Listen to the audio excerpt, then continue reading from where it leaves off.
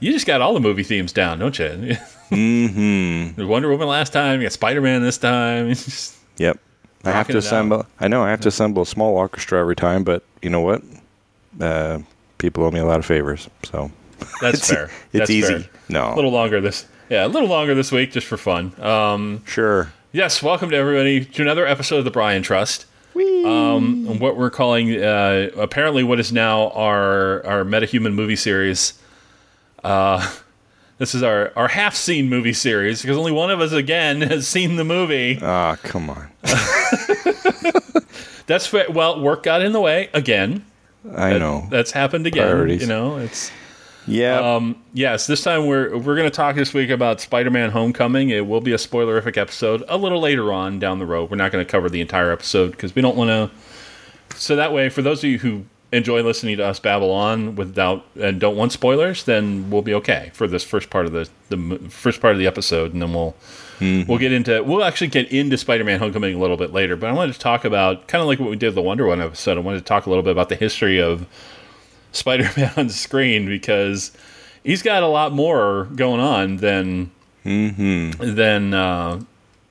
Wonder Woman has. Obviously, I mean, Homecoming is the sixth movie just this century, in the last 15 years or so, 20 years, that has made it to the screen, which is a little crazy. I still can't believe we're 17 years into this century. I know. I just, Okay. But, and then he's got, and then they've also got, let me think. So there were multiple cartoons with Spider-Man. I love the cartoons. I love his appearance in the Electric Company. Remember that whole thing? Oh, yes. and the comic strips. Yes. Like it used to be like a daily in the comics and newspaper. Yeah. I don't know if that's still the case, but it used to be they would print like daily syndication, which was kind of cool. So they've been working this Spider-Man. He's been around. Yeah, well, I mean, there are multiple cartoons. Obviously, the one in the '60s, the theme song that everybody remembers. Yeah, the Spider-Man, that one. And I have a link to the show notes for that as well. But there were live action versions as well of Spider-Man prior to this. Really? Both from the '70s. What? So that should give you a clue as to the quality. Was that both short-lived and both from the '70s? So yeah, there was. In 1977, 78, something like that, there was a live action, and this was actually one that I remember seeing as a kid, called The Amazing Spider-Man, and it starred Nicholas Hammond. This was one that was aired on CBS. Really? It was actually, the funny thing was the Spider-Man in the Electric Company, which is what we remember. Yeah. Like you were talking about on PBS, that was the actual first live action appearance. Yeah, that was cool. But then they did a series in like 1977 and ran for like 2 seasons. Two half seasons, and Nicholas Hammond and as Peter Parker and Spider-Man, but as an adult. Right. Essentially. With the spider, and he does all that stuff, and it's interesting because I remember some of it here and there, and it was on the same time as Wonder Woman, which was also on CBS at the time. At least for Wonder Woman's second season, I think. And then in '79, they canceled both of those shows because they didn't want to become the superhero network. Right. So they basically didn't want to become what ABC is now, or the CW is now, basically. Right. So it was, and that's, it was one of those things where it was really short-lived, but it was kind of fun. And, the effects, when you see the effects, and I have a clip of, I have a link on YouTube to the pilot episode, which was like an hour and a half, because it was the TV movie pilot, and who knows how long it'll be up on YouTube, because you're never sure. But it's interesting because you watch the effects, like the process shots for him climbing the walls, and like the rope that comes out on a wire for the spider for the web fluid. Yeah. Like you look at it does not hold up. No. But kudos to Nick Hammond, because he did a really good job playing Peter Parker, I thought. He was also, like, he was a guy who was also, but he was in The Sound of Music. Right. As a kid, like the movie, he was Friedrich with, like, the older son. And then, but then he was also, like, he did a bunch of stuff like that, but The Sound of Music's, like, the thing he's really well known for. Mm-hmm. But then he did, he was in he did make an appearance or two in the Logan's Run TV series. That was later on. That was like another series. Yeah, that was another very short-lived series adaptation of a movie. Yeah. But yeah, I mean, he's done a bunch of stuff. He's popped up here and there as an actor and stuff, but he was big in the 70s and stuff. And so so The Amazing Spider-Man was cheesy as all get out to a sense, but so the other one was not in this country, it was Japanese. Oh. Japanese Spider-Man is insane. Really? It's amazing because it's really just bizarre, and it takes a lot of liberties with he's still wearing the same costume, because essentially what happened was Marvel licensed the rights to Toei, I can't remember, but it's what they call loosely based on Spider-Man. The Toei TV series. Yes. Toei. And here's the big thing was he had a frickin' giant robot. He basically had his own Zord. Wow. And this was kind of one of the inspirations for eventually for what became the Power Rangers. Ah. And this was sort of that idea. See the similarity, used a lot of special effects and like fought all these like weird monsters and things. And I've seen a few episodes of this, and it really is just bat crap crazy. to us, I guess. Right. I mean, for Japanese audiences at the time, maybe it was really awesome. I don't know, because essentially, as opposed to being bitten by a radioactive spider, this kid sees this UFO falling to Earth, and that's the giant robot. Oh. And his father is investigating and gets killed or something, and then he discovers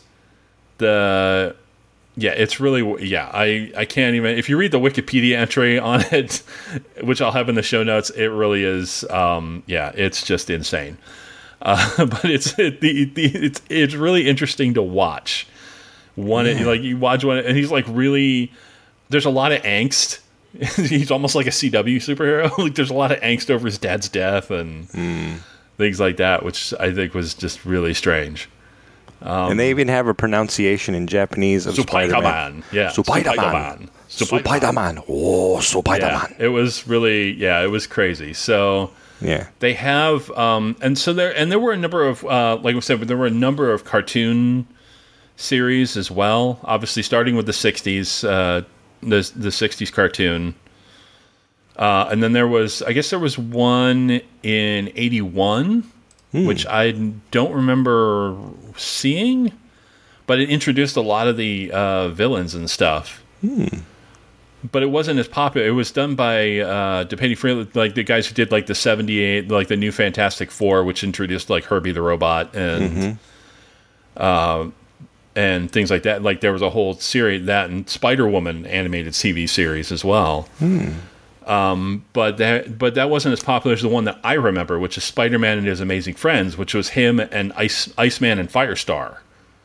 Oh yeah, that was terrific. Like I remember that one very vividly, seeing that, because that came along right at the right age for me. I think I was about 7 or 8 when it first premiered. So that was one I ran. And that ran for like 3 years. So like, woo.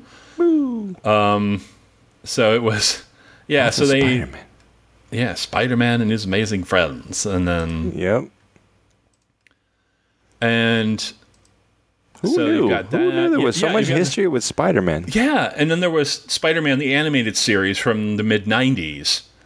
That was like a Fox. I think that was one of the Fox Kids shows. Oh, with X-Men and there were some really popular, like, well done animated adaptations of Marvel stuff at the time. And that one also ran for like three and a half years, I think, something like that, like for like 3 seasons. and that was really well, and that's why that's still considered until I guess Ultimate Spider-Man aired in recently. That's more of a recent one. It was considered like one of the most popular Spider-Man adaptations ever. Before the movies, obviously, but I mean, it was in terms of animated because it was very true to the comics, obviously. But it just had a feel to it that I think that worked really well, and they introduced all the villains and the things of that nature. So yeah, and that was cool. And then so then they did Ultimate Spider-Man, which is a recent thing. I think that's still running. No, it ended this year, actually, at the beginning of the year. But because they're doing a new series.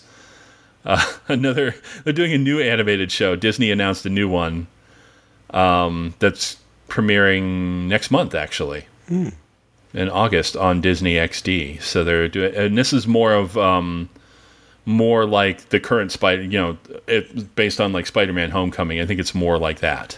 Is what it looks like. It's kind of like more of an origin story in a way, I think. Because the outfit's different. The outfit looks more like his Spider-Man's original suit in the movies, like the gym suit or whatever with the goofy hood and the it looks more like that. So like he's just trying to sort of build that persona. Yeah. I think so. Yeah. All right. So yeah, that was it. It's a long history. Obviously, Spider-Man's been in the comics since the 60s. Yeah. I'm looking at Amazing Fantasy 15 from August 62, which is still one of the most valuable comic books out there. In 2012 they celebrated the 50th year. Steve Ditko. Yeah, it'd be it's the 35th anniversary, 55th anniversary. Spider-Man is 55 years old next month. Which is very good for being perennial teenager all that time. Right. Look at all this. Yeah. I'm actually looking on craveonline.com, and they have a pretty good history of Spider-Man. Yeah, and all of the everything through the years. Yeah, IO9 had a really good, an interesting one. A lot of it was the take on the comic books. Yeah, but it was every Spider-Man ever ranked. Yeah, they did a ranking or something. So I thought that was actually kind of cool. And oddly enough, Peter Parker not number one. How about that? So I thought that was a little strange. But it was, no, because the current one is Miles Morales. Oh. The current Spider-Man, they ranked number one, which I think is weird, but I can't judge because I haven't read anything of Miles Morales. I haven't read any of the titles. I've kind of gotten off the comic book a little bit. But that was one where they had that. So, it's... IO9 ranked. Let me see if I'm going to see if I can find. Oh yeah, there it is. The greatest Spider-Man of all time ranked. Oh. I'll throw it in the show notes so we have it. That's a pretty cool one though, because all the different, because there's 40 different versions of Spider-Man that came out. Oh yeah. It's just some crazy, and some alternate universe Spider-Man, alternate universe Peter Parkers and stuff, and. Yeah, it's a little crazy. But, Interesting side note, flashing back on the 70s TV Spider-Man that I was talking about. Apparently, for a while, I had read this somewhere. I'll see if I can find the links for it again. There was, from that 70s TV show, they were going to do a reunion show with that cast. Oh. On the Incredible Hulk. Whoa. They were going to do a TV movie with the gang from the Incredible Hulk, and Bill Bixby was going to direct and be in it. Wow. And but Spider-Man was going to wear the black outfit.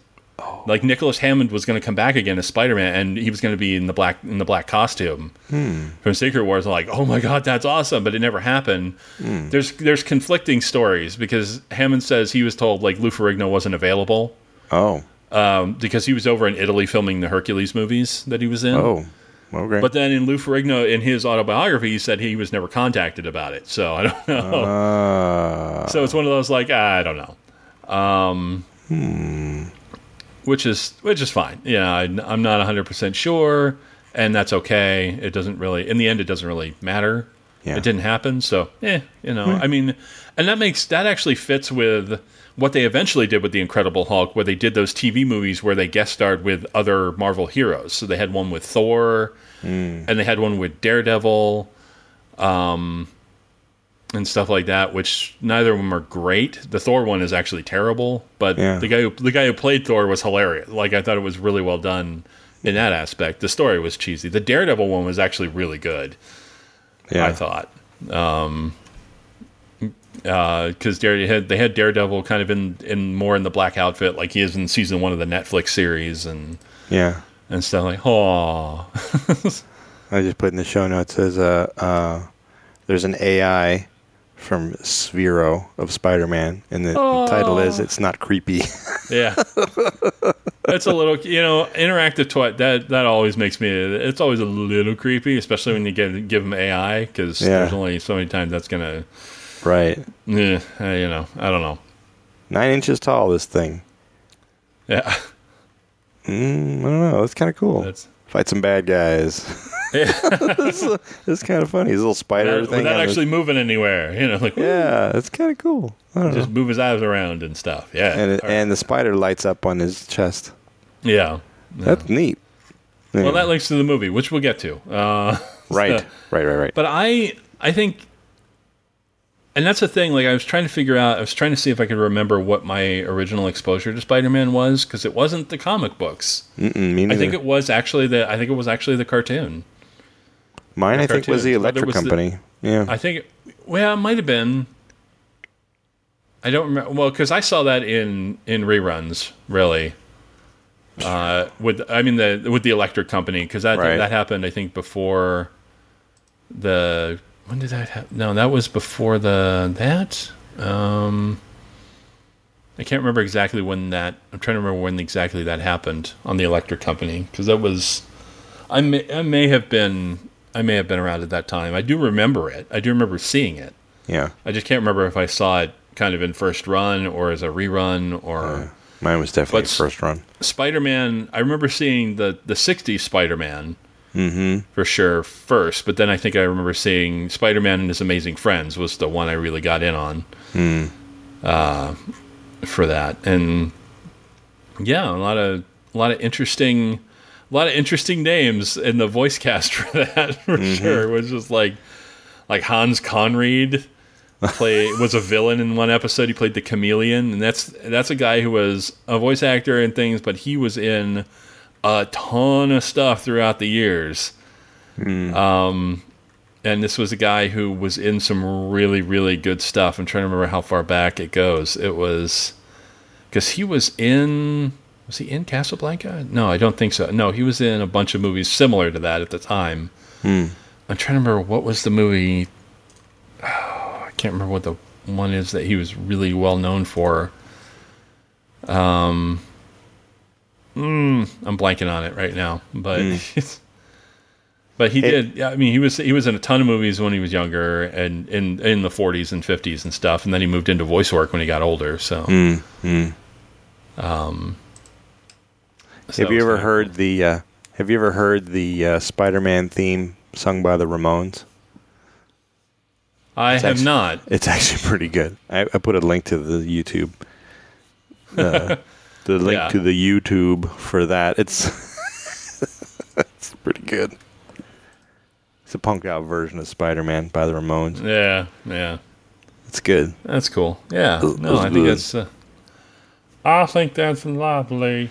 It's a lovely. I think my introduction to Spider-Man was probably. I think it was around the same time. It was the cartoons and it was the Electric Company. I want to say it was the cartoons first. I think I used to watch the Spider-Man cartoons first, and those are the early ones. You know, right. Yeah. I actually enjoyed those. I still enjoy those. And then of course Spider-Man, then the Electric Company, and then that was pretty much it until the movie came out.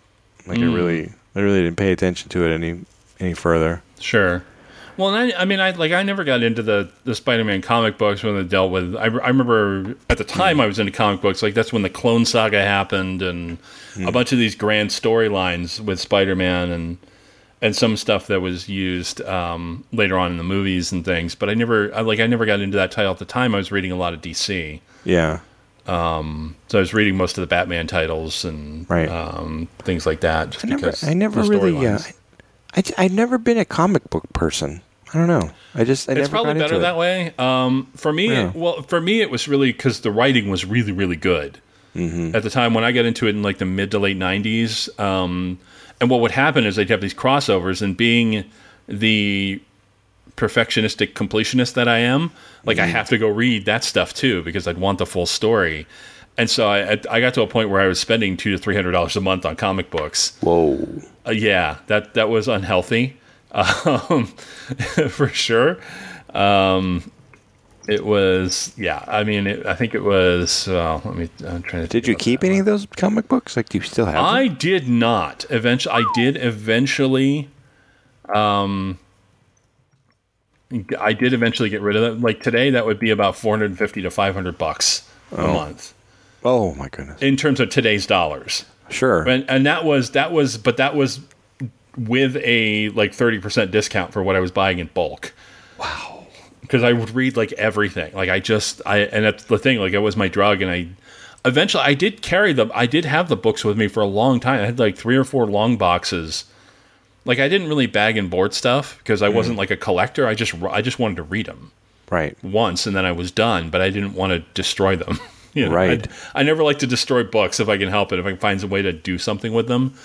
But after a few years, they moved with me from, like, I was living in Flagstaff at the time that happened, and they moved with me to Wyoming and back to Phoenix and like all over the place for about 6 or 7 years. And then eventually I was like, well, they're just becoming an albatross around my neck. Like I can't do it. So what I did was I actually took them to Goodwill. Oh. And donated them. And it was funny. I remember the day I did it because I dropped them off and they're like, do you want a receipt? I'm like, nope.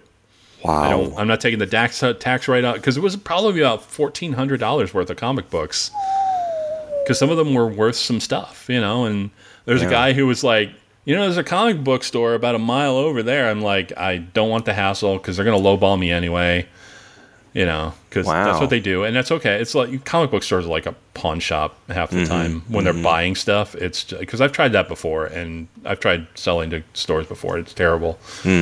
And I didn't really care that much about the books. Like, the stories stuck with me anyway, even not having the books. Like, so especially the Batman stuff I'd gotten into, because it was something they called Aftershock.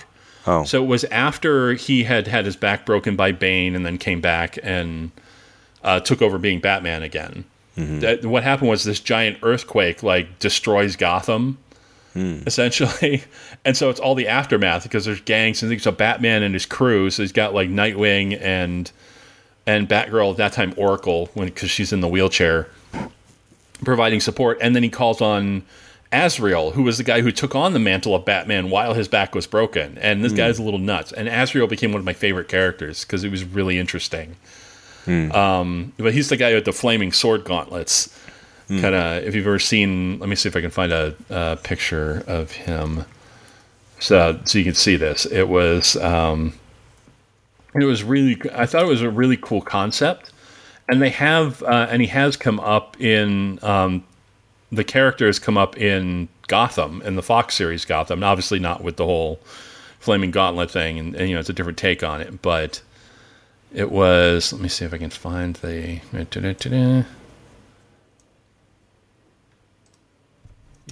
Yeah, this guy.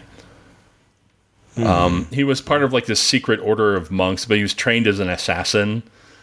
And, Yeah, it was really interesting. It was a really interesting character concept that I liked, and I did get into. And he got his own series for a while, his own comic book series for a while, and so I was reading that also, and that was kind of cool. It was the same kind of thing in a different way that kind of drew me to Deadpool. Originally, back in the 90s when he first started appearing in his own titles, and other kind of DC like second string heroes like Hitman, who was kind of like DC's version of the Punisher.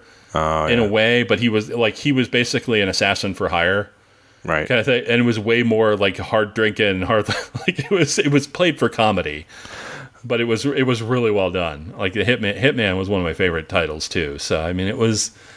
So yeah, I mean, it was, but Spider-Man wasn't something I had gotten into at the time, and I still don't now. I've been tempted to go take advantage of like Marvel's Unlimited.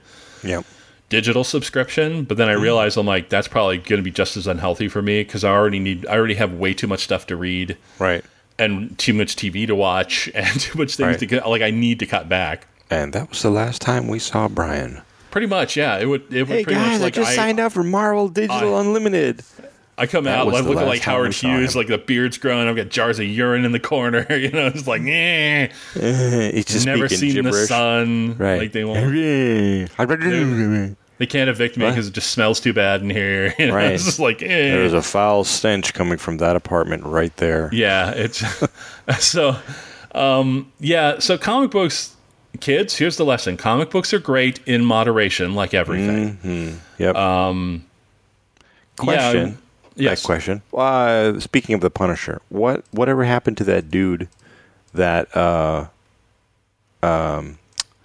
with the Comic-Con thing in Phoenix? What happened with that? You remember? I have not heard anything since then. I would imagine he was tried or put on trial, something. I don't know. The only stuff that showed up in the stuff that shows up in the news was the articles when he got arrested. Yeah, right. After that, it doesn't really matter. No, right. The security at the time did after Friday. Once they had that first day where they kind of ironed out the wrinkles in the enhanced security that they were doing, Saturday and Sunday you could get in pretty quickly. Like it flowed pretty smoothly. So it wasn't too bad after that. But yeah, no, I haven't heard anything since then. I'm not totally surprised. Apparently, here's an article from a few weeks later where he pled not guilty. Of course. Yeah, well, of course you're going to. That's yeah. I'm sure his lawyers did that. Like, yeah, no. Right. Yeah. So I'm sure he'll go to trial eventually. Yeah. I don't know. I don't know if they'll bring it. I mean, I'll keep an eye out eventually, but I'm not that stressed about it. No, It was. I was just thinking. It just triggered that when you said the Punisher. I was like, what happened to that dude? Yeah. The dude that was going to kill the Green Power Ranger. Yeah. That was a super awkward press conference too.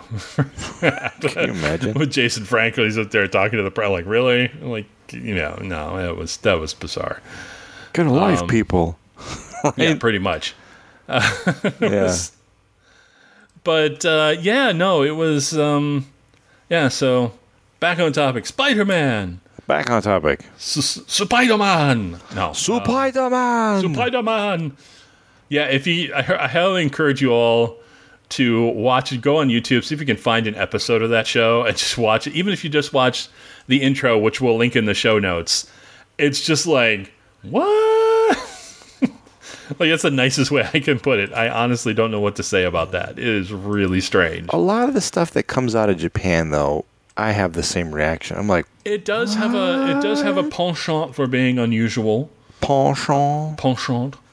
But it's interesting, and that's what I mean. Like, it really, like, you watch it, and you really get a sense of like, oh, that's where Power Rangers came from.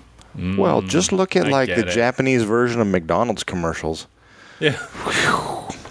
I could show you. Well, the funny thing is, people still parody that stuff. I know we talked about it in a past episode, way back. But there was a friend of mine who's living in the UK. They did a Japanese Doctor Who short. It was just a really brief kind of clip sort of thing, like an intro. But it's still really funny. Like, I love it. And it's so good at it. It was one of those. It was one of those things that was shot, and the joke was it was supposed to be footage of like the footage from like the Japanese. It was supposed to be like an old Japanese Doctor Who from like the 70s, like Spider-Man. Essentially, was what they were going for. So it was. I might be harsh and put that in the show notes again, just because it's worth watching. Why not? Even just briefly, it's so weird. But my friend Aki plays the Japanese Doctor Who, and he's really good at it. So it was one of those. Yeah. Yeah, it's You watch it and it's like, that's totally what it would look like too. Yeah, so it's good stuff. Yeah, absolutely. But we're not here to talk about Doctor Who. No. We're here to talk about Spider-Man, and specifically the newest in the Marvel Cinematic Universe, although technically not distributed by Marvel. Marvel, it's Spider-Man Homecoming, which I'm thrilled. They got to connect with the MCU. At least they're playing nice and right. Allowing it to kind of take part. And I think it's because Sony is the only way they're going to be able to keep the franchise and make money with it. Right. But well, let's get the most pushing their own stuff too, which I think is weird. Let's get the most important thing out of the way first. Should our listener stay for the credits? Is there stuff at the end of the credits? Yes. Good. Okay. Yeah, we'll talk about that. That's always the thing. That's always something that somebody asks me, like, "Oh, you saw it? Should I stay for the credits?" Yes. You absolutely should. And Wonder Woman, no. I don't want to tell you why. No, don't tell me why. Just say there is something after the credits. There is something at the end of the credits, and it will absolutely be worth it. I laughed my ass off. Good. Yeah, there's a couple scenes. There are two. There are two sequences. There's one mid-credit and one at the end, which is the typical wonderful MCU sort of thing. But the mid-credit one is a little more serious, but it's kind of cool. Mm-hmm. And then the end was like awesome.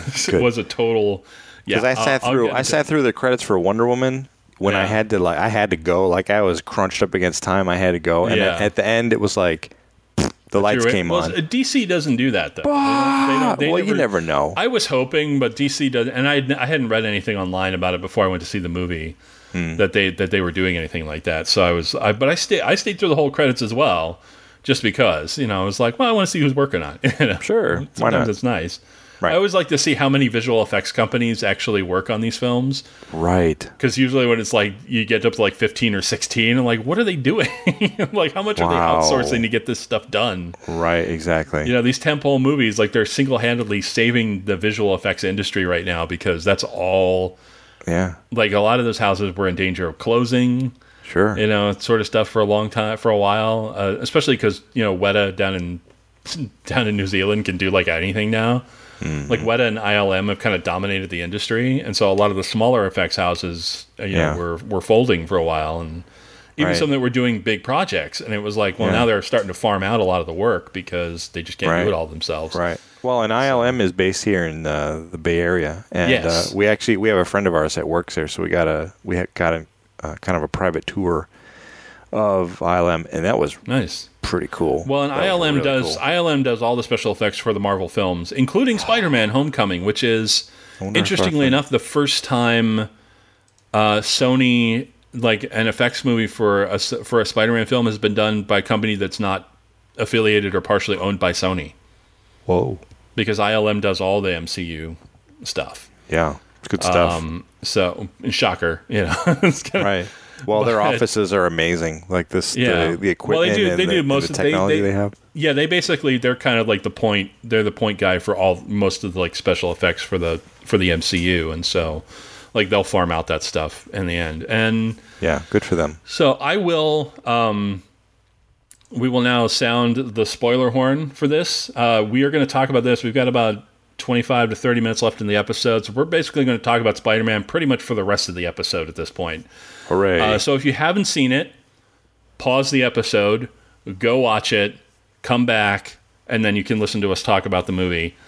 a little bit. And I won't go into huge detail again because Brian hasn't seen it. I know. I'm thinking, should I pause the episode now and walk away? Well, you can. Yeah, I think you can pause the episode as well, and then listen to yourself react to the spoilers later. Right. That's what I'll do. That's what I'll do. Okay. Alrighty then. So, all right. So spoiler horn incoming.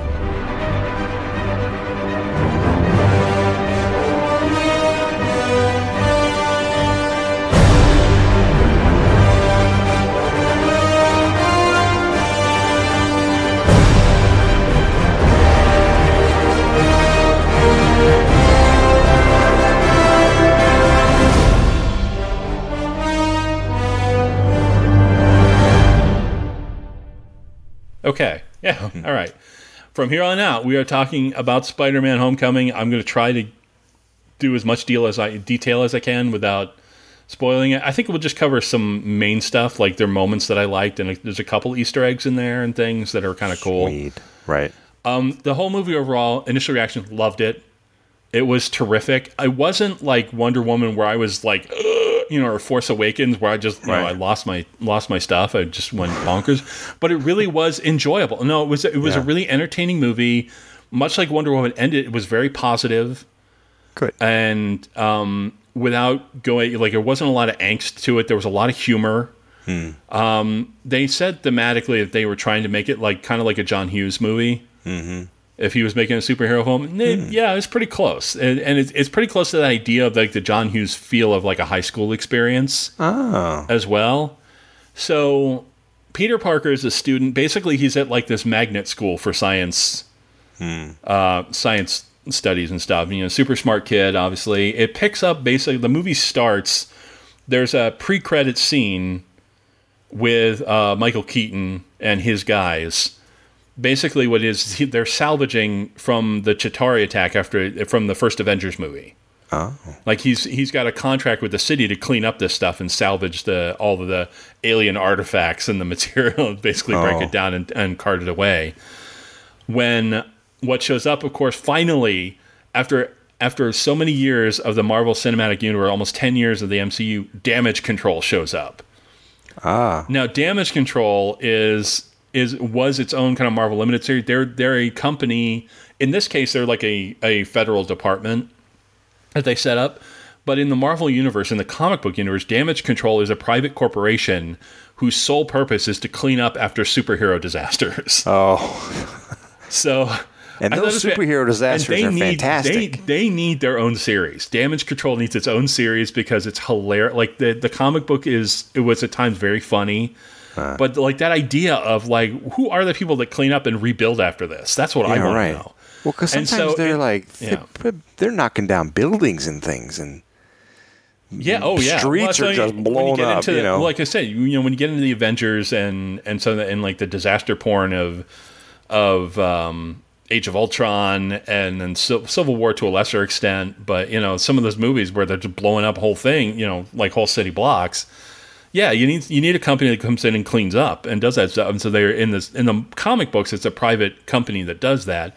In the movies here, they've established that basically Stark Industries and the federal government have colluded to create this company called the U.S. Department of Damage Control. Wow. So they come in and basically, kind of like S.H.I.E.L.D., they just secretly come in and take over. Mm-hmm. And so what happens is Michael Keaton and his guys, his salvage crew, and he's put all of his money into this contract. Yeah. Because he was like, I'll make a huge profit off of this. And, he's basically a blue-collar worker.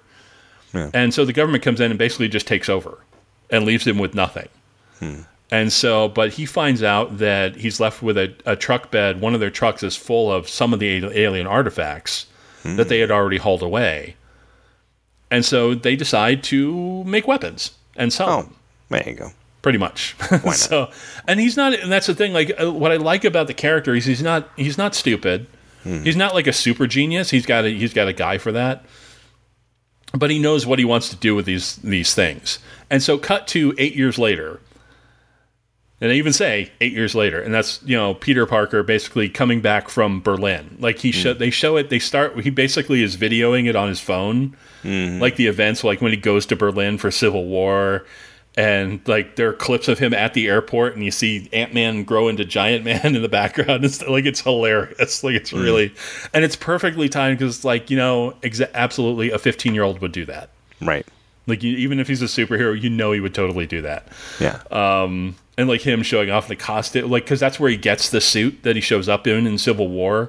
Yeah. Is in Berlin. Like he goes to Berlin but he has his old costume with him, and Happy is with him. Jon Favreau as Happy Hogan plays a huge role in the movie because he's basically Peter's point guy. Like he doesn't work with Tony directly; he tasks it out to Happy. Yeah, right.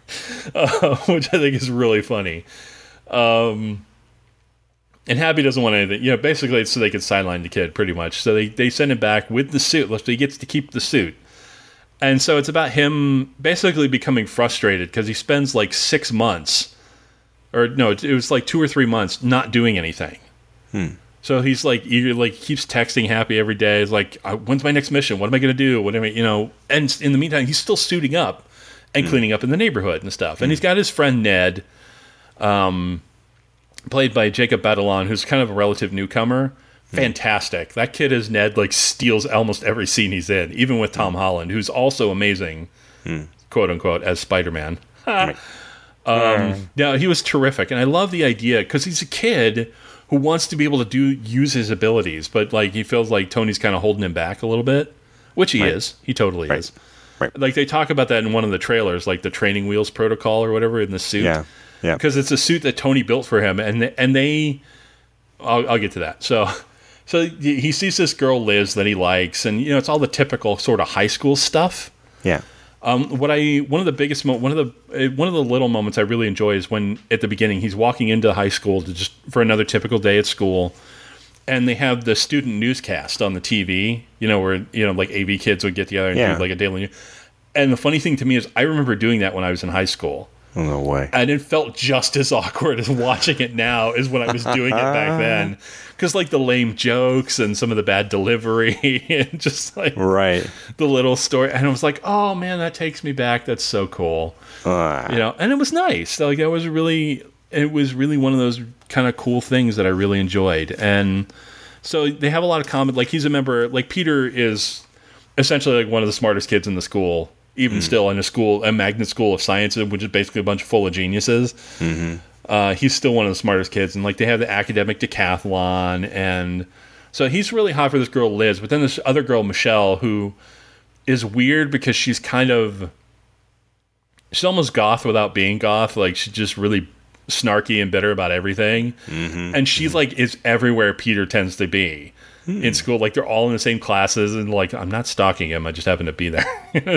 I like drawing people in times of crisis. There's little thing like she's always doodling and sketching and just like following people around. It's really weird, like how disinterested she seems to be, even though she's not. It was played really well. I thought it was, except for a bit at the end that drove me kind of crazy, which I'll get to.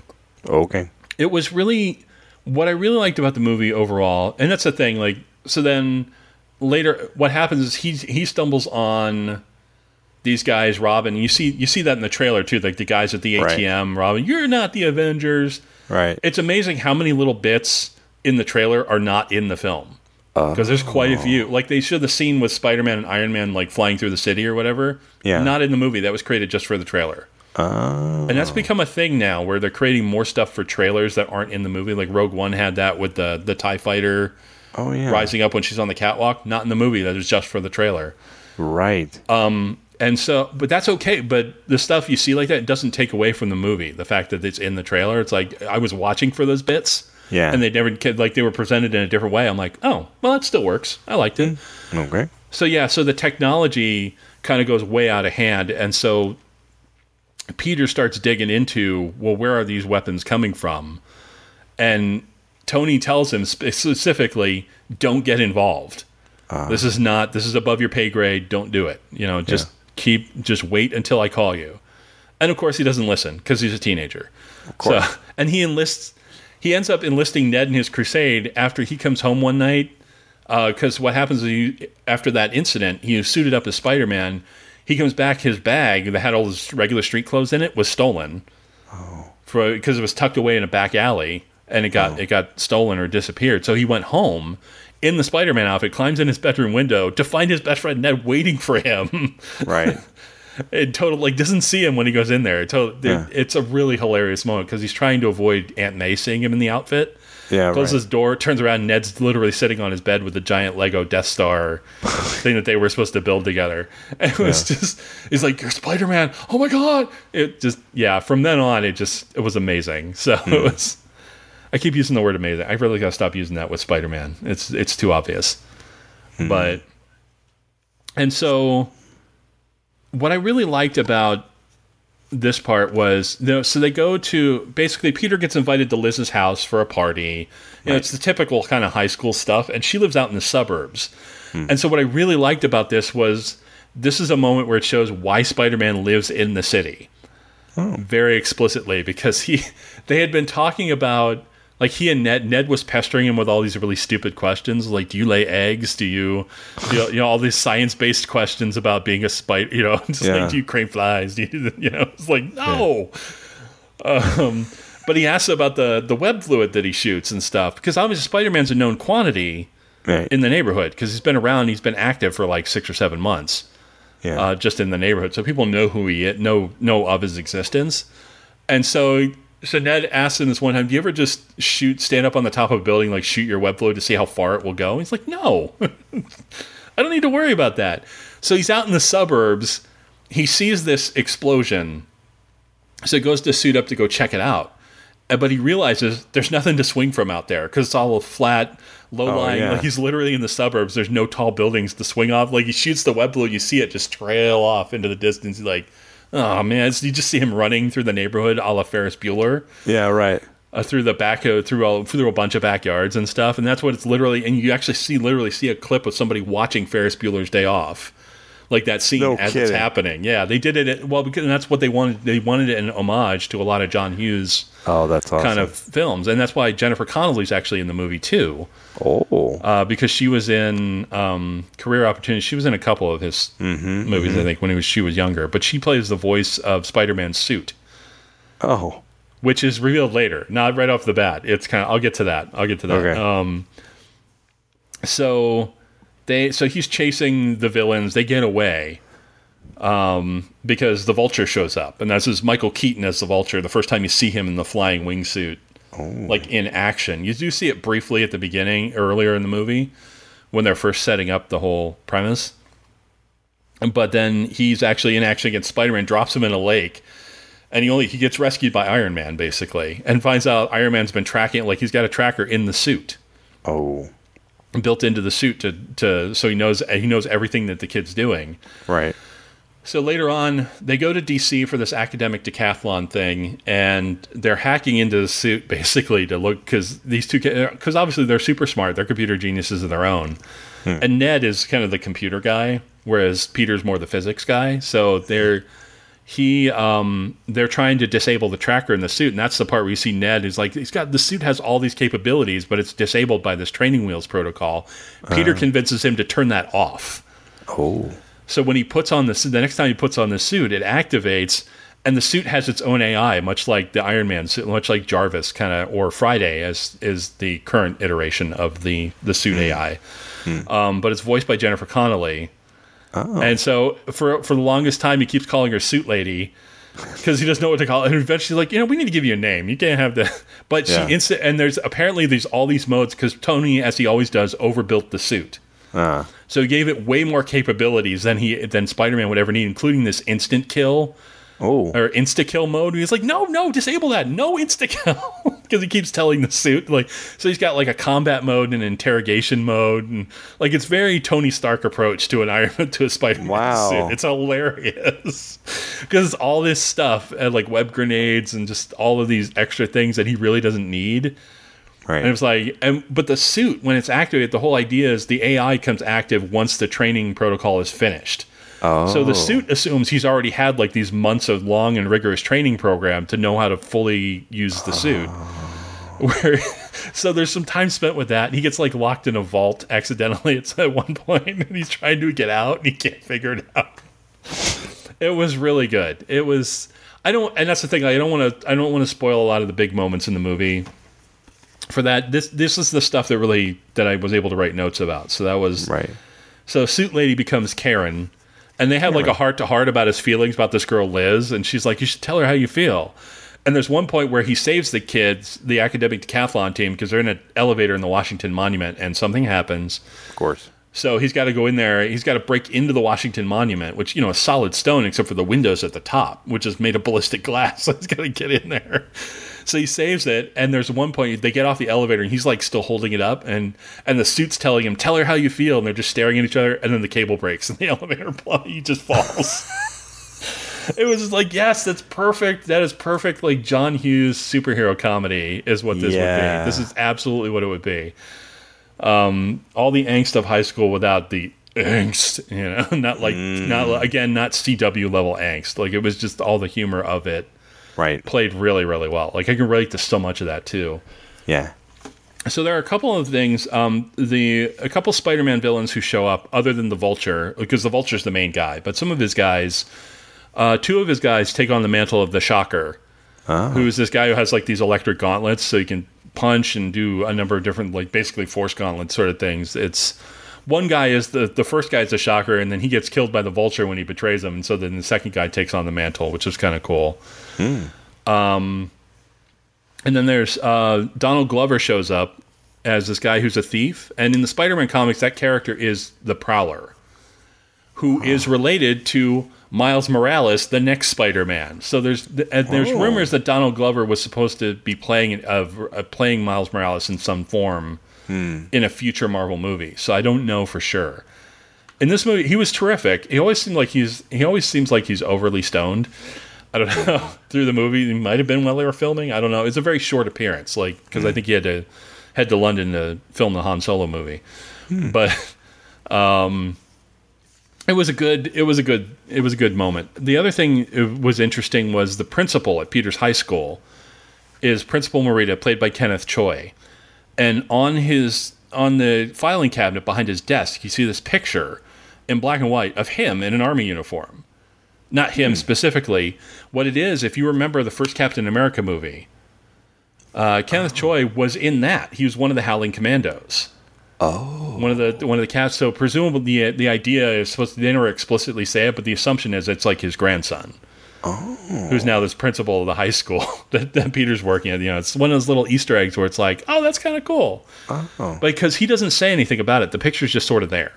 Right. And I was like, oh, well, I knew, because I know I'm good with actors and the faces and stuff. Like, yeah, he was in Captain America. I'm like, did they cast him into the role? I'm like, nope. That's actually it's specifically meant to be linked. Martin Starr, who is late of Silicon Valley and Party Down, plays like the academic decathlon coach. So there are some funny moments with him after the whole issue with the Washington Monument. He's like, I'm so glad that all of the I didn't lose a student on a school trip. I couldn't handle that again. So, it was played for comedy, but it made me wonder, like, I want to see that guy. I want to see what happened to him the first time that he lost the student on a school trip. Like a student died while he was on a school trip. I'm like, oh my God, I want to see that story. So there's little things to tease out. But so he's getting closer with Liz. Like Liz and Peter kind of connect, and they do kind of like each other a little bit. Obviously, he does finally tell her how he feels after he's sitting in detention, because he keeps cutting class and he drops out of the academic decathlon and then comes back and then drops out, and it just gets a little crazy. So he's been sitting in detention for a whole bunch of time. But he does tell her how he feels, and she becomes his date to the homecoming dance. Oh. So, and this is the big like moment. Like he goes over to pick her out. Like he's really nervous. So he gets Aunt May to help him. It's a whole comic montage about him getting dressed and like getting a quick primer on how to dance and some things. So she drives him over there to pick her up, and her dad is going to take them to the dance and stuff. So he goes up, rings the doorbell, door opens, and who else could it be that's standing there but Michael Keaton? Because it turns out that he is her dad. Ooh. Which is like, you can totally see it coming if you know John Hughes movies or just movies from the 80s and stuff, like it's totally predictable. But it was still like, the funny thing was he has no idea who Peter is at this point. Peter knows that he's the guy in the suit. That he's the guy in the wingsuit that he's been fighting several times. And this is even after the Staten Island ferry thing, because what happens with the Staten Island ferry at the end is Iron Man comes up and helps him keep the ferry from sinking and takes the suit away from him. Oh. As punishment, because he's like, you didn't listen to me. You messed with the suit. You didn't listen to me. You got involved. Like and Tony revealed basically is like, yeah, you think I haven't been watching? I've literally been watching everything you've been doing for the past 6 months. Oh. Like, I've been following your story. Like, Happy keeps me updated. Like, I do pay attention, you know? Yeah, right, yeah. And he tries to give him that sort of dad talk. Yeah. That his own dad didn't give him. So there's comic moments with that where he's just like, yeah, I'm trying to, you know, my own dad wasn't super supportive, so I'm trying to do that, you know? And it makes it even more awkward at points. So while they're the funny thing is, while they're driving to the dance, you know, Michael Keaton's kind of grilling him as the way any dad would do, right? To be honest, but there are things that his daughter is saying about it, and the academic, he starts putting it together, and he realizes that Peter is Spider-Man while they're driving, and the look on his face, like Michael Keaton, he doesn't get a lot of credit for being but he really is a phenomenal actor. And a lot of it, I think he got pigeonholed early in his career with the comedies and stuff, you know, because he started with Night Shift and Mr. Mom and some of these other ones, and then he got Beetlejuice and then Batman, and then... Right. But he doesn't really get a lot of credit for being a phenomenal... Like, he just seeing it in his face. There's not much movement, but you could totally see it, and you see, because Peter's totally nervous the whole time, like, the instant he sees him, and you could chalk it up to being nervous, like a parent thing, but then he realizes, like, he knows why, because now they each know who the other is. Oh. And so when they get to the high school, he has his daughter go out and go in, I'm going to give him the dad talk. And literally pulls a gun on him and threatens him in the car. It's so menacing. Like, it's so menacing and so scary. But he even tells him, he's honest. He's like, look, you saved my daughter's life, because she was at the Washington Monument with the elevator. He's like, I'm going to give you a pass. But here's what's got to happen. You got to walk away and never interfere with my business. And so naturally he doesn't, and he ditches the homecoming dad. Like, he goes in there, walks up to her and goes, I gotta go, I'm sorry, I can't.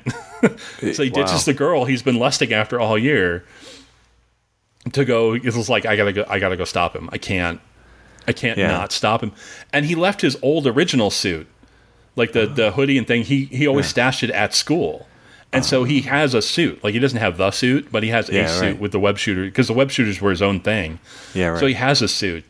And immediately he comes out, he gets beat up by the other shocker. His friend Ned just accidentally saves the day, which is terrific. Like, it was terrific. It was a terrific sequence, and you have to see it. I don't want to ruin it. So it was really good. And then, so he goes off for the big thing, because he finds out that the Vulture is essentially going to raid Tony Stark's plane. What happens is, at this point, this is a sequence after what it is. It's happening after Age of Ultron, but before Civil War, kind of, or sort of during Civil War ish. It's there. He's relocating. He sold Stark Tower, Avengers Tower, to another company. I'm assuming they haven't said it outright, but to me, it's going to become the Baxter Building. Like, in my head canon, that's probably who it is. He sold it to, like, the Fantastic Four or something. So they're moving to the Avengers compound upstate that we see at the end of Civil War and stuff like that. So, or at the end of Age of Ultron, sorry. And that kind of thing. So he's basically moving all of his stuff up there, but he's got all this tech in the plane, and that's what the Vulture's going to steal. Because eventually, like I said, the Vulture is a thief. He's been robbing damage control using the alien technology that he already had to gain more, so he could sell weapons. So he goes up there to create that, basically one last heist, essentially, that will leave them set for life with all that, because he's got on this plane, he's got crates full of arc reactors, like those mini arc reactors that power the suits. He's got a couple of his own suits up there. He's got, like, the Hulkbuster armors on the plane, apparently, stuff like that. So, and Happy's in charge of moving it. So that becomes the big fight scene. The final fight scene is Spider-Man gets to the plane, and he basically trailing, like, hanging on to Vulture at the end. There's a whole dramatic fight scene with them before that I don't want to ruin, because it's a really great. There's one schmaltzy moment in there that kind of took me out of it for a second, but it was fine. And it's basically Peter coming to terms with who he is and what he can do. But there's a shot that he sees a reflection of himself in a puddle of water, and it's like half his own face and half the Spider-Man mask. Yeah. And I was like, oh, really? Did you need that shot? Honestly. But I'm like, okay, I can live with it. That's fine. So they have their big fight, and the plane crashes at Coney Island, destroying a couple pieces of Coney Island in the process. But what happens, what I really loved was the Vulture, like the suit is malfunctioning, but he's still trying, much like the end of The Last Crusade with the Grail, like he's trying to still get away with the tech. Oh. And the wings are about to blow up, and Peter's trying to stop him and save his life.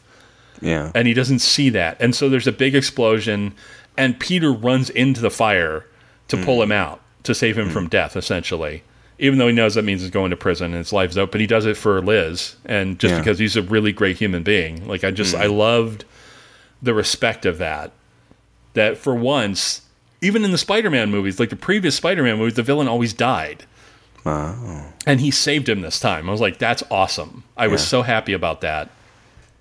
And even Wonder Woman, that was like an issue. You know, it was like, the villain died. Ares dies at the end, and it's like, well, okay.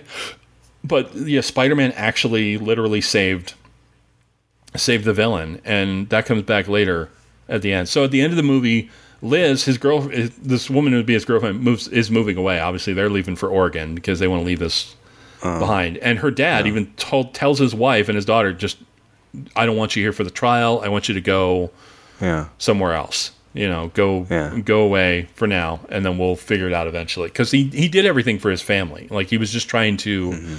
Like, he went into the arms sales just because he was just trying to support his family. And he makes a whole speech about that, which was terrific. Like, I thought it was a great argument. It's a whole, 99% sort of thing. Right.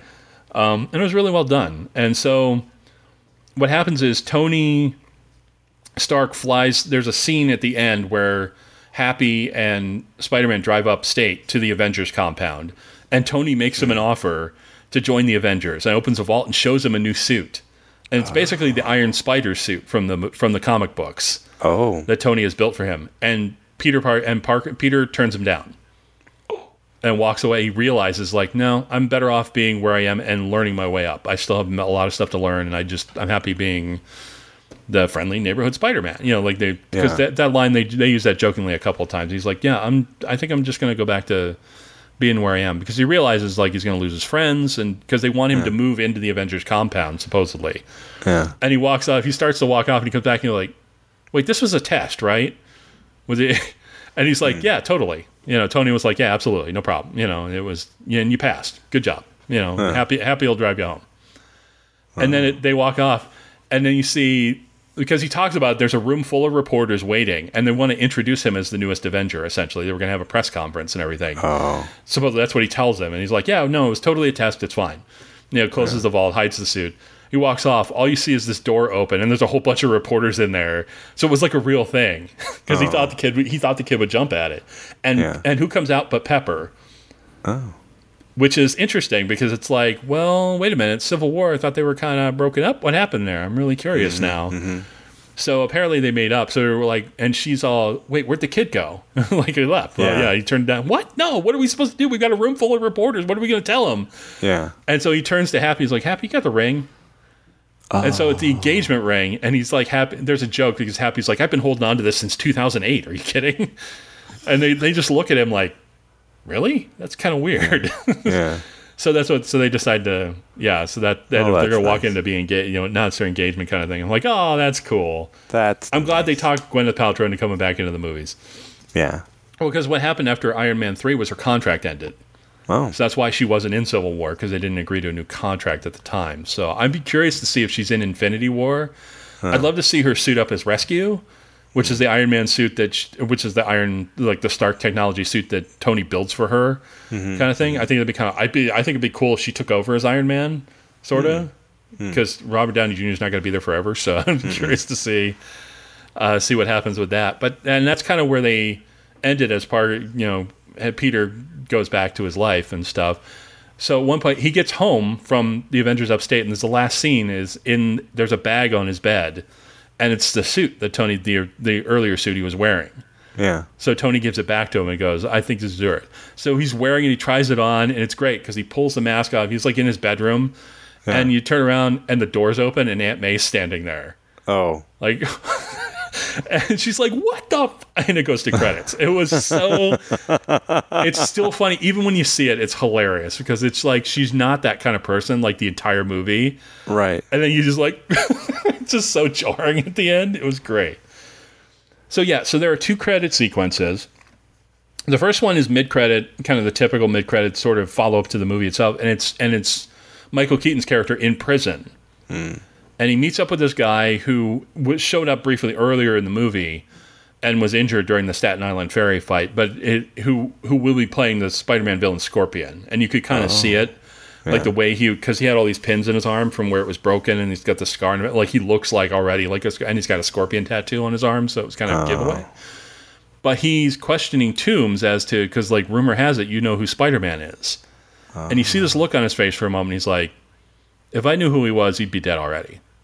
And he walks off to see his family. So it was, I suspect other people will figure out who he is in the next Spider-Man movie because of that. But it was kind of a cool, like nice, way to go, man. That's a solid, that's a solid move. Props. It was like, that was really, because he did something nice for him. So it was sort of, it was like returning the favor, I think, a little bit. And so, okay, so the end credit, the post-credit sequence. So throughout the movie, there are, at the high school, there are these educational films starring Captain America. Oh.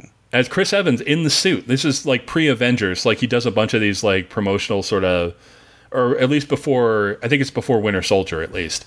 Yeah. He does these promotional, these educational films. So there's one they're showing in gym class about the physical fit, like the Captain America Fitness Challenge. There's another one when he's in detention. And there's another one, like there's a biology one. So, so what you see post-credit is just a white screen. And he comes on and gives this speech about patience. Oh. And it's a total, basically all it is, it's a total troll of the audience. Because it's basically like sitting around waiting for something to happen. And then nothing does. Sort of, and basically that's it. Like he's basically they're entirely trolling the audience for sitting through all the credits. Yeah. For the post-credit sequence. Anyway, I laughed so hard. Like, I was just like, oh my God, wonderfully done. That was well done. That was one of the most perfect trolls I've ever seen. The only way they could have done it better was if they had popped up the Rick Astley video. Seriously, it was so subtle at first, and then I realized like, oh, that's what they're talking about. Oh. Slam on the fans. That's nice. It was done tastefully and funny. Like it was really funny. So and then you see, I mean, like Chris, like Captain America turns to the camera and is like, how many more of these we got to do today? Because all of the videos are him in front of a white screen like that. So it's that same format. It was just, it was really funny. So Spider-Man Homecoming, and you get to see Spider-Man will return. Duh. Yeah. I think like every movie's doing that now, like James Bond, like they will return. Doctor Strange will return. The Avengers will return. Like, we know. Yeah, we know.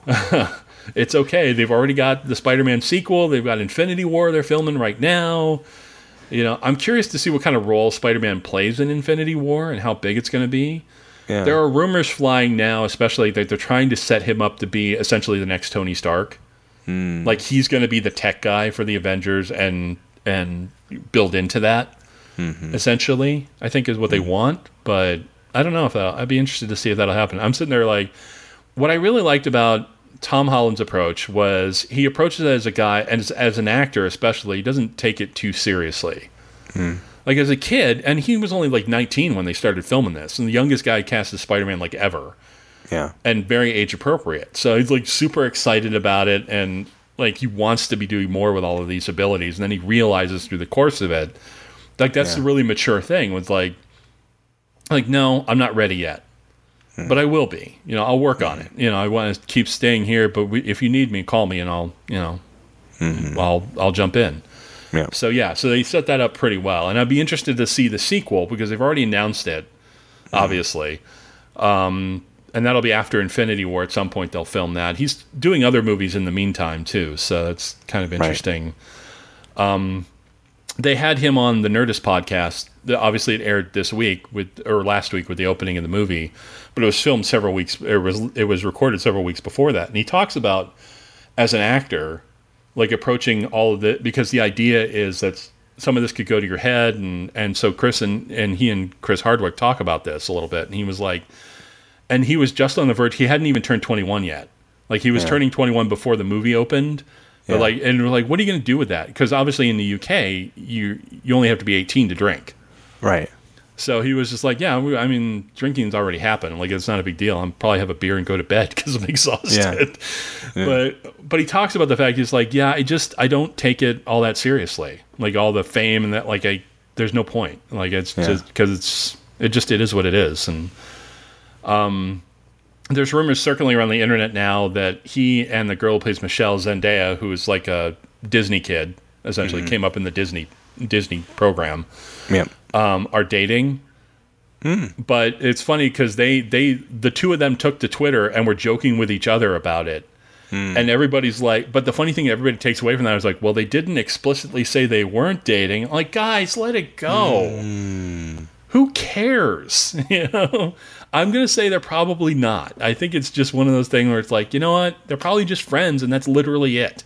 Yeah. It's not like Hiddleston and Taylor Swift, where they were literally dating with each other just to raise their profiles or something, at least hers.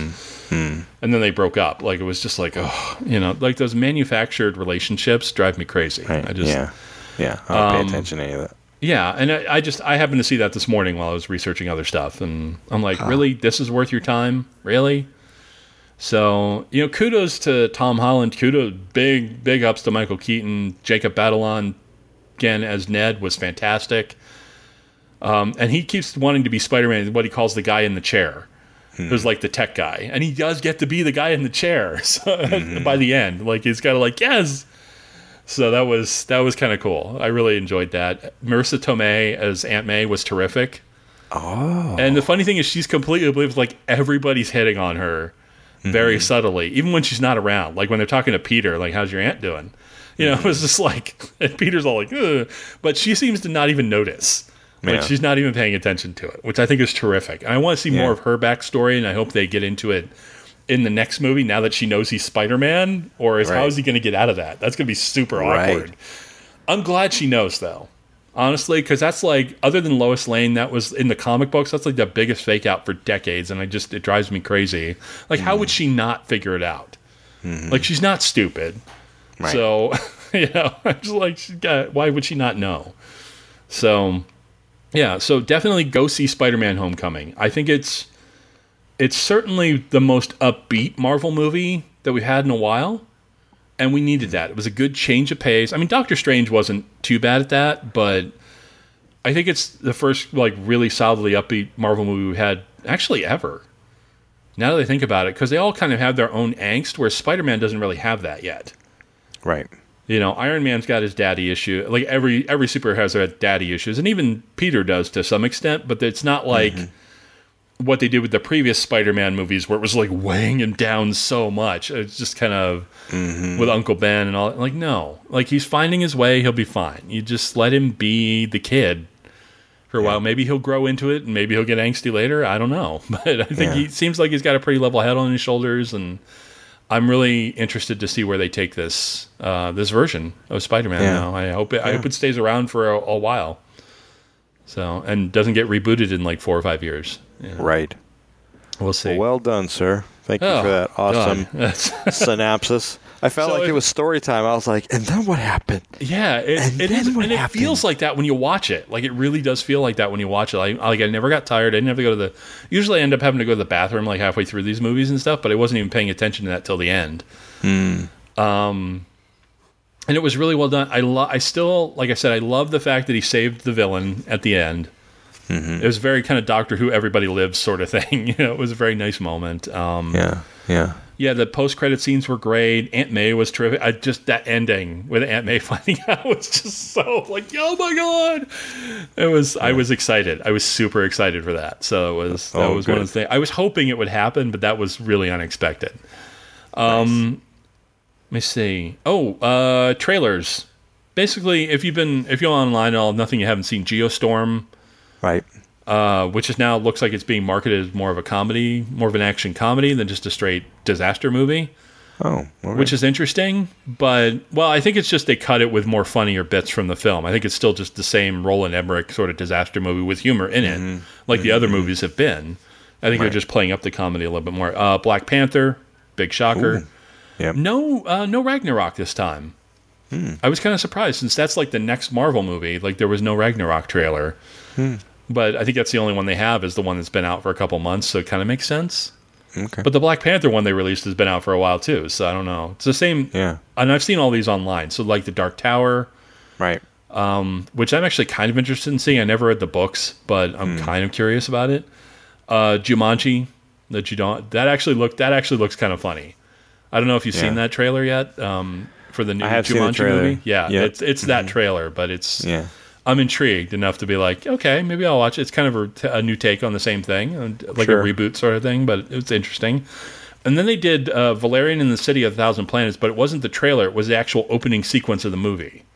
Oh. Which I thought was kind of... And I watched it and went, yeah, okay, I'll check it out. It's and it's about what I expected. Like, it's visually interesting. Some of the early reviews I've read, because it opens next weekend, some of the early reviews I've read of it, though, are not great. Like, it's visually interesting, but story-wise, it's like... So, it's basically eye candy. I'm like, okay, so it's like Oblivion or some of the things where just visually it's just amazing, but story-wise, and it's just sort of... And the two leads, Dane DeHaan and Cara Delevingne, like, I'm not a big fan. I don't hate them. I just... They don't really do anything for me, and so putting them together in a movie really doesn't do anything for me. So I don't know, but I am curious enough. I'll probably go see it, and I'll probably see it in the theater because visually, I think you want that kind of like large format experience to see a movie like that. So I will probably go see it in the theaters. It was interesting, and the opening sequence was kind of cool because the City of 1,000 Planets starts on Earth. That's where they build it. It's built out of the International Space Station, and it just keeps building over decades. Like, it's really cool. Like, so I recommend seeing it. I don't know if it'll be released online somewhere, but if you get a chance to see that sequence, it is actually really cool. So, because it shows you how the city became to be. So that was really neat. Yeah. So I think that'll do it. I think we ran a little long today, but that's for this episode. And well, it was very riveting. I was on the edge of my seat the whole time. Good, and that's the thing. Like, there's more stuff in the movie that I didn't cover deliberately, so you could see it. Because I think, it's just filler. I mean, I gave you the main highlights of the movie. Yeah. But even the filler's interesting. Like, every little moment, like, you watch it, it's kind of like, oh yeah, okay, and that's good, you know. And especially if you've been through the high school experience like that, like, you can relate. It's like I said. They really captured that John Hughes feel of being able to relate to the high school experience. Right. And I really enjoyed that. So that was... I wonder what this thing is even more than it being a superhero movie. Like, it's a high school movie. And it was like, yeah, all right. Well, what is this thing? I wonder what this thing is with Marvel and the John Hughes, Ferris Bueller connection. Do you know? Well, no, because we saw it in Deadpool 2, right? Well, Deadpool. I think they just wanted to... Well, that's more of a reference thing, because that was Fox. That really wasn't a Marvel, because that's not a Marvel Studios franchise. Oh. Like, Deadpool is just Fox, because they own the rights, so it's just Fox. And that's just them riffing on that kind of stuff. And that makes perfect sense for Deadpool, but they were deliberately trying for that feel of a John Hughes movie when they were making Spider-Man Homecoming. They've even said that publicly. Like, that was kind of... what they were trying to achieve, and boy, did they nail it.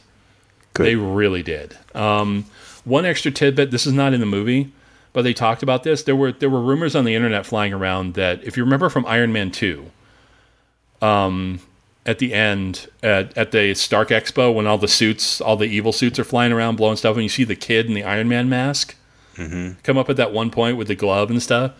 Supposedly, there was a fan theory that was a really young Peter Parker, because they never explicitly say it. And Tom Holland actually said, legitimately, he asked Kevin Feige for permission to say it officially, and it is actually Peter Parker. Oh. Which is perfect, because it's age appropriate. Yeah. At the time, he would grow he would be high school at this point. Like, it actually makes perfect sense that it's actually him. Even though it's not actually, obviously it's not actually him, but it's that idea. It's like, well, now canon has said that is Peter Parker. It's a little Easter egg, and like that's kind of a retro Easter egg of like, oh yeah, that's kind of cool, and it does make perfect sense. Yeah. So I'm like, I'm good with that. Head canon accepted. Bing. So. Ding. So Jennifer Connelly is the suit. Well, the funny thing is Jennifer Connelly plays the Karen, the voice of the suit. That's why he ends up calling her as Karen. Yeah. Which I think is interesting. I honestly was hoping he would call her Mary Jane. Oh. Just because there's no Mary Jane Watson in the movie. So, because it turns out that Michelle, the Zendaya character, like at the end, she's like, my friends call me MJ. I'm like, no, her name is Michelle. It's not Mary Jane. Don't do that. I felt that just was like a knife in the gut, but it was a very brief moment, and it didn't really detract from the rest of the movie for me. So, I was like, all right, I'm good with that. Right.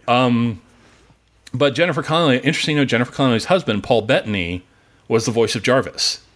Oh. As well, and I think that's part of why they cast her as well. And now he's on camera as the Vision, obviously. But but she's the voice of Karen at this other thing, and I thought it was really cool. So I mean, they put a lot of thought into it, and they were very careful with it, and right. So yeah, I'll be interested to see what they do with the future Spider-Man movies and his place in the MCU.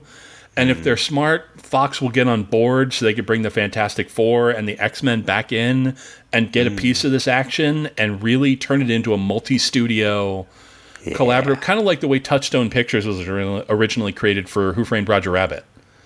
Because that was like a Disney and Warner Brothers co-company that was created specifically for that movie so they could use all the rights and have all the characters premiere and stuff. I want to see them. They don't have to make like a whole. They could do Amalgam Studios now. That's a good deep cut reference for the comic book fans out there. Went right over my head. Yeah, well, and I don't have time because we're at the end of the episode. I don't have time to go into detail about it. But whatever, big tease. But I would love to see them do more of that, and be because Disney's got an embarrassment of riches. And I think there's nothing wrong with sharing a little bit of that with other studios, if nothing else, to keep the lawsuits and keep them off their back, and maybe take some of the load off. But it takes some of the load off in creating because that way they can't create all of these movies themselves. Let some other studios, let them do what they have the rights for now as like a co-production, and be more collaborative in the experience. I think that would be really good. I think it would be a smart move. But yeah, I don't run those studios, so I don't have any say in the matter. Right. So thank you all for listening to me blather about Spider-Man Homecoming and us talk about Spider-Man in general. Wonderful. Next week, our older movie club, I'm not sure what we were going to call it, bad movie, not necessarily bad, because they're not all terrible. So far, they haven't been great, but... Vintage movie club. Our mediocre movie club, I don't know. But our series continues next week with DC Cab, so 1983 film DC Cab, or as I like to call it, Cabby Shack. So come back and check out that episode next week. And until next time. Spider-Man does whatever a spider can. Spins a web any size, catches thieves just like flies. Look out, here comes the Spider-Man. Is he strong? Listen, bud. He's got radioactive blood. Can he swing from a thread? Take a look overhead. Hey there goes the Spider-Man. In the chill of night, at the scene of a crime, like a streak of light, he arrives just in time. Spider-Man, Spider-Man, friendly neighborhood Spider-Man. Wealth and fame, he's ignored. Action is his reward. To him, life is a great big bang. Wherever there's a hang, you'll find a Spider-Man.